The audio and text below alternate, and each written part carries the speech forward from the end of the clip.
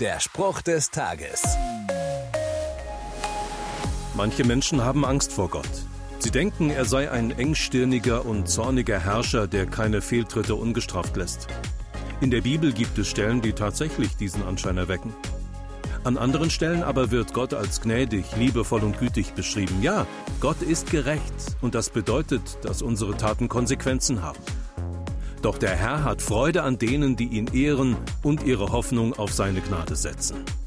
So beschreibt ein Komponist seine Erfahrung mit Gott. Unser Schöpfer freut sich an uns und besonders dann, wenn wir ihn als den anerkennen, der er ist. Wir dürfen erwarten, dass Gott nicht nur gerecht, sondern auch liebevoll, gütig und gnädig ist.